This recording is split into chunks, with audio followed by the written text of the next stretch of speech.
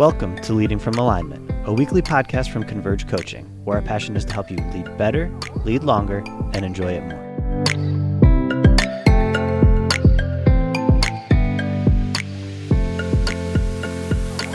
Hello, everybody, and welcome again to another episode of Leading from Alignment with our good friend, John Opalewski. And we are having today our very first, not just audio, but also video podcast. John, tell us about that. Jim, we have a special guest with us today. Her name is Jenny Catron. And we thought if we're going to start doing video podcasts next year, we would start off in style. So we, I think it's a good strategy because I don't think anybody wants to look at us. So we brought two ladies along, and it might help our viewership for sure. Right. Well, Jenny, it's such a pleasure to have you back. We had you on the podcast about 6 months ago. That's crazy that it's been that long, huh? Right. Yeah. Well, that 2020, the year that's lasted 5 years. So exactly. It was great. And I told my wife about it and I said, you got to talk to this lady. So I brought the boss along today, my wife, Dina. So, perfect. So fun to connect, Dina. Yeah. Could you just, for those who maybe didn't catch the podcast from months ago, give us just a brief recap of your leadership journey. I think it's a fantastic story and it really sets us up for our topics today. Sure. I always say that I didn't really know what leadership was.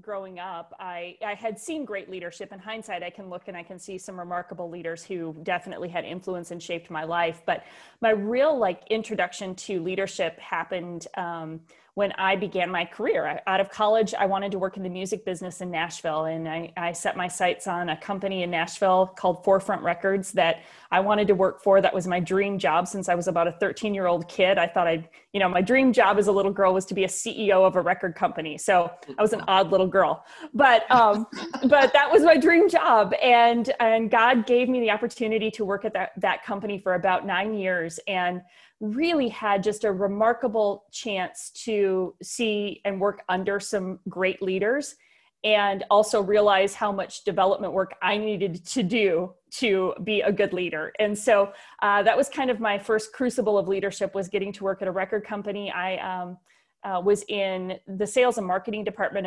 initially, and then moved into brand management. And so I was responsible for helping oversee really keeping the integrity and heart of an artist's brand, if you will, like their vision, from everything from marketing to sales to the visuals, the photo shoots, the video shoots. The whole point of it was to help keep a cohesiveness of their vision from piece to piece throughout the journey. So that's probably more detail than you wanted. But what I loved about it is that I worked with departments across the entire organization, across the whole corporation. And it required a lot of peer-to-peer influence, not so much direct management. And that was just a great place for me to learn the power of influence. And that really is the starting point of leadership. That I didn't have positional power with a lot of the people that I had to work with. I had to really earn the right to have a voice and get them to collaboratively work together on this mission. So that was kind of like that just incubator of leadership development for me. And then my husband and I were a part of a church in Nashville. We were just good, faithful volunteers helping plant a local church. And I got roped into coming on ministry staff. And so that was a really unexpected twist. Here I was on the journey to be the CEO, like I had dreamed of as a little girl.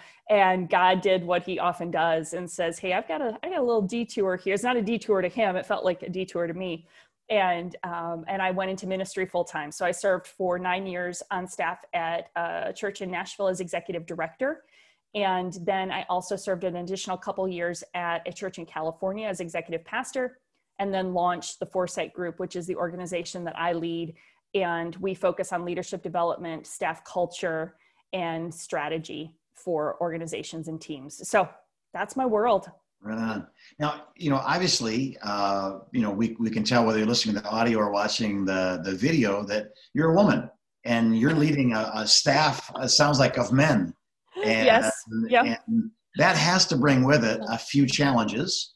Could you kind of tell us what some of the key challenges you faced, and maybe some things that you did that kind of helps you to continue to lead, serve in those teams as a leader? Yeah. It's interesting because I had two rather different experiences. And in my corporate world, the fact that I was a female in leadership, while I was still an outlier and often the only one at the table, it was not as much as a inhibitor to my leadership, and I think, in the marketplace, we just see that a little bit more well received. So I was still often the only female at the table, but it didn't feel like something that was holding me back. When I went into ministry, that was not as common. And so it startled me. Honestly, because I had a pretty good experience as a woman in leadership, again, the minority, if you will, at the tables that I sat at, but not, but accepted, I would say. Mm-hmm. And then when I moved into ministry, I can remember very, very specifically, there was an evening we were doing a new members class.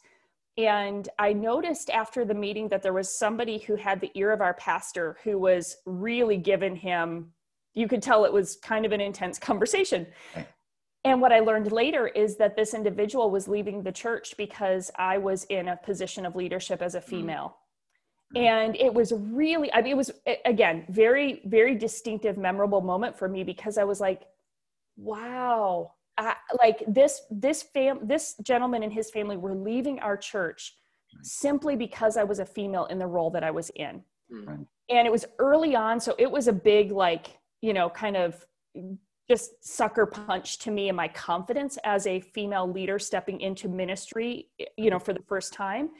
And what it did is it really just pushed me to say, first of all, I want to be obedient to God. I felt like God had called me and led me to this position. It was something unexpected. And so it was just, there were so many things that I felt like it was a calling God had placed on my life. And then to have it just, to have that kind of reaction. And that wasn't the only one, really, by the way. There were other points of resistance. And it just put me on a journey to say, at the end of the day, I want to be faithful to what God is calling me to do. At the end of the day, different people are going to have different perspectives or opinions on me as a leader and me as a female leader inside the church. And I just want to know God and I are good. And so I started just reading, studying, digging into all the varying opinions on women in leadership, in scripture. And has said, I have to find my confidence in that I have sought God. I want to be obedient and honoring of his gifts in me in this seat. And if I can get comfortable there, then I'm going to, not that those things don't affect me. They do, but I could more confidently move forward. And so that's what I did there were moments of, I was responsible for helping lead our board of directors. So we had a board of elders and a board of directors. So board of directors were more of the operational, financial side of our oversight. And they were all men. And most of them were about twice my age. And I can remember walking into those meetings going, oh my goodness. Oh my goodness. Oh my goodness. And by and large, they were really, really supportive and receptive of me. And the ones that I felt resistance, by and large. But where I felt resistance, what I reflect on, and I think this was mostly true in the moment, but what I reflect on, and it's still true now, because I still find myself the only female at the table all the time. But if I just remain faithful to my responsibility and remember that God has placed me here, he will equip me if I will seek him. I'll do my homework, right? Still show up and work hard.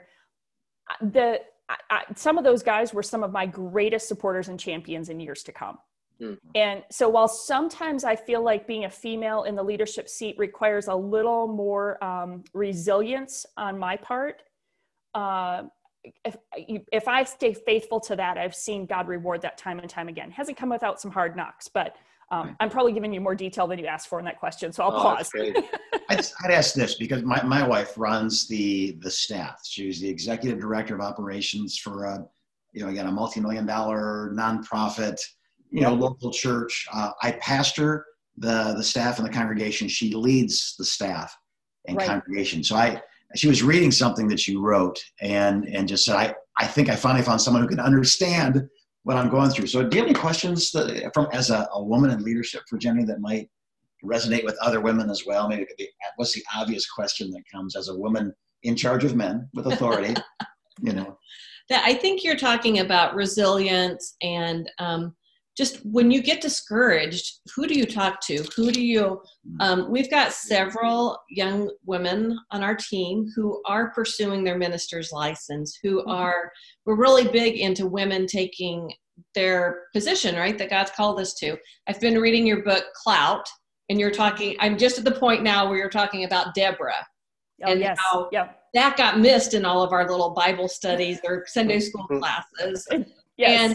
And, but, there's a part of me that I'm like, suck it up, buttercup, get used to it, and I know that's not a great thing. So like, what would you say to those young women who are finding themselves the only female sitting amongst a group of men? And what advice would you give them? Yeah, great question. And my advice there would be, and Dina, I'd love to hear yours too, because you're actively doing this, so you need to contribute too, is find your community. And you're going to have to work a little harder to find your community, especially, so, this might vary depending on the seat that you sit in, but because I was executive director, which was the second chair, probably very similar to you inside of the organization, I didn't have most of the other women on the staff, men and women, reported to me directly or indirectly. And I had to be intentional to find other women outside of our church who could be friends, peers, mentors, and actively pursue those relationships, because the relationships right around me weren't going to be able to be even peer or mentor relationships. They were beautiful relationships. I had wonderful friendships and still do with some of, the ladies that I've worked with over the years. But I had to be really intentional to make time and create space for friendships with people who were not connected to the church and my church. So I had and still do, two circles. I had friends that had been friends since right post-college and, long time friends who weren't connected to my church, that were just friends and could be friends, mentors, sounding boards, and just be people I could just be honest and real with, and they could handle it. And then I also had a circle of women who were in similar positions at churches around the country. And now I had to hunt for that. It wasn't like it just kind of was magically served up to me. I had to dig for those relationships. I will say there are a lot more of those circles now, where you can find some of those ministry connections. Leading and Loving It is a great ministry organization that connects women in ministry. And then there is a group that Katie Cole has formed on Facebook that is for women in ministry. And so there are now some better connections and networking places where you can go find other females who are serving in ministry leadership that feel, at least, I found my people. That's the thing I always hear from, so I found my people. Yes. I'm not the only one. So yes. I'm very long-winded today for whatever reason. Maybe it's because we're recording this on a Friday.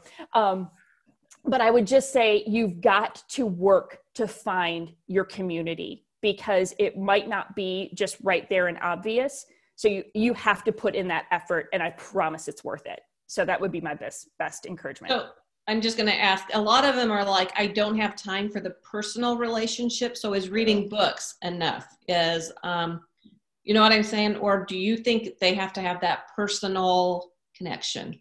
I do think it's both. So I'm an avid reader, so I'm always going to be the first to tell you, read, study, keep growing. But yes, I think you need connection. And that's coming from an introvert. I'm highly introverted. I have a very extroverted job, but I'm highly introverted. So sometimes the last thing I want to do is get on another phone call or Zoom call, as life would be right now. But I absolutely know that those relationships are life-giving. So for example, this week I had an in-person lunch meeting. We're recording this while we're still in, COVID restriction land, but I was able to do a in-person lunch meeting with another female leader that's here in the community. And I got home from that meeting and I was so energized. And we didn't even it was just connection. It was just time with another amazing woman leader who was a person of faith, who we could just pour into each other. And I was like, that was absolutely worth it. But my tendency would be to think I don't have time for that. And because I totally relate to that. I don't have time for that. You don't. but I promise you, you need to make some time for it. And, depending on your personality and so forth, but some time for those relationships, I think, is really key. I think what you're describing is who you are, right? A very introvert, but has a very extroverted job. Meeting after meeting, confrontation after confrontation. And we're getting to that time in the podcast there, John, where we need to start thinking about, I do have one last question. You're in a position now of authority, which means you're blessing them, you're helping them, you're teaching them, you're guiding them, but occasionally you're correcting them. You're looking a man in the eye saying, if you ever do that again, I'm gonna. Now, when you do that, are you a mom? Are you a daughter? Are you a sister? Or does gender have nothing to do with it? It's just the authority, and the position of the authority is speaking, and it doesn't matter if it's a mom or a daughter. Age, gender means nothing. What's your thoughts on that? That is a great question. And yes, I don't think you should think about your gender when you're in those conversations. I think, especially in the church, I do think we put too much emphasis on the gender dynamic when it comes to how we work together. Now, there's appropriate things about the fact that we're men and women, and we need to be smart about that. So I'm not dismissing that, but our regular interaction, coworker to coworker, boss to employee, however you want to look at it, it is so much less about gender and about using our gifts to further the mission together. And I think we kind of overemphasize the sexuality of our gender, frankly, instead of really looking at the giftedness of each individual and the fact that this, I am in this place of leadership and authority, and my responsibility, I have a stewardship responsibility as executive director of the organization to provide coaching, correction, encouragement, whatever is required to help you flourish as a team member on this staff. That is my stewardship responsibility. It doesn't matter if I'm male or female, or if you're male or female. That is my responsibility to be stewarding my gifts, stewarding the place of influence God has put me, and to steward you as a part of this team. My best gift to you is to give you the appropriate coaching, support, encouragement, correction that is necessary for us to accomplish this work together. So I try to not think about gender in those conversations. And I try to say, this is me from, follower of Jesus to follower of Jesus on a team working together with our appropriate responsibilities.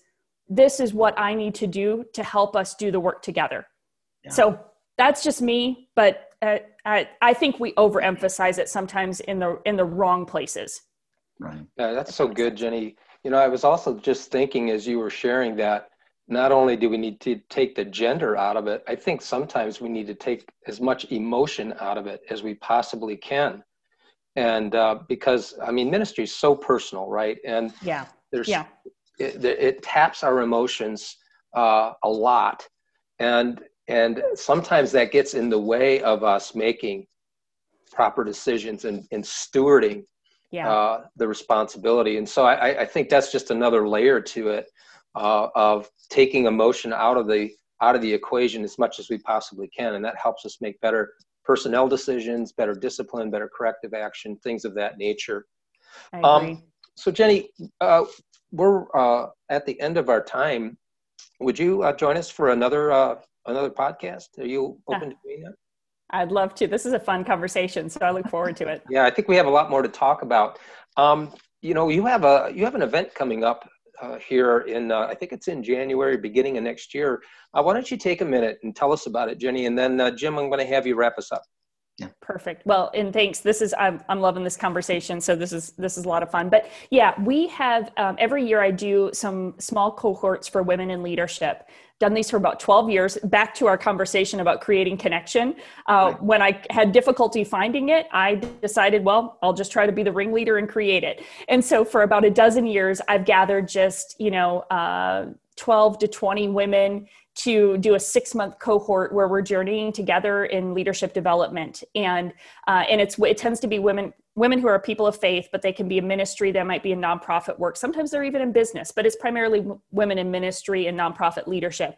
And it kicks off in early February. And it's a 6-month cohort, all online. And then we're going to have an option for you to add an in-person retreat, hoping that all of our we can get back to some semblance of travel safely in the coming year. So it begins in February, 6-month cohort. And it's just a great opportunity to connect with other women in leadership, find some clarity and confidence in pursuing the gifts that God has given you. So that's all on our website at getforesight.com. Okay. Awesome.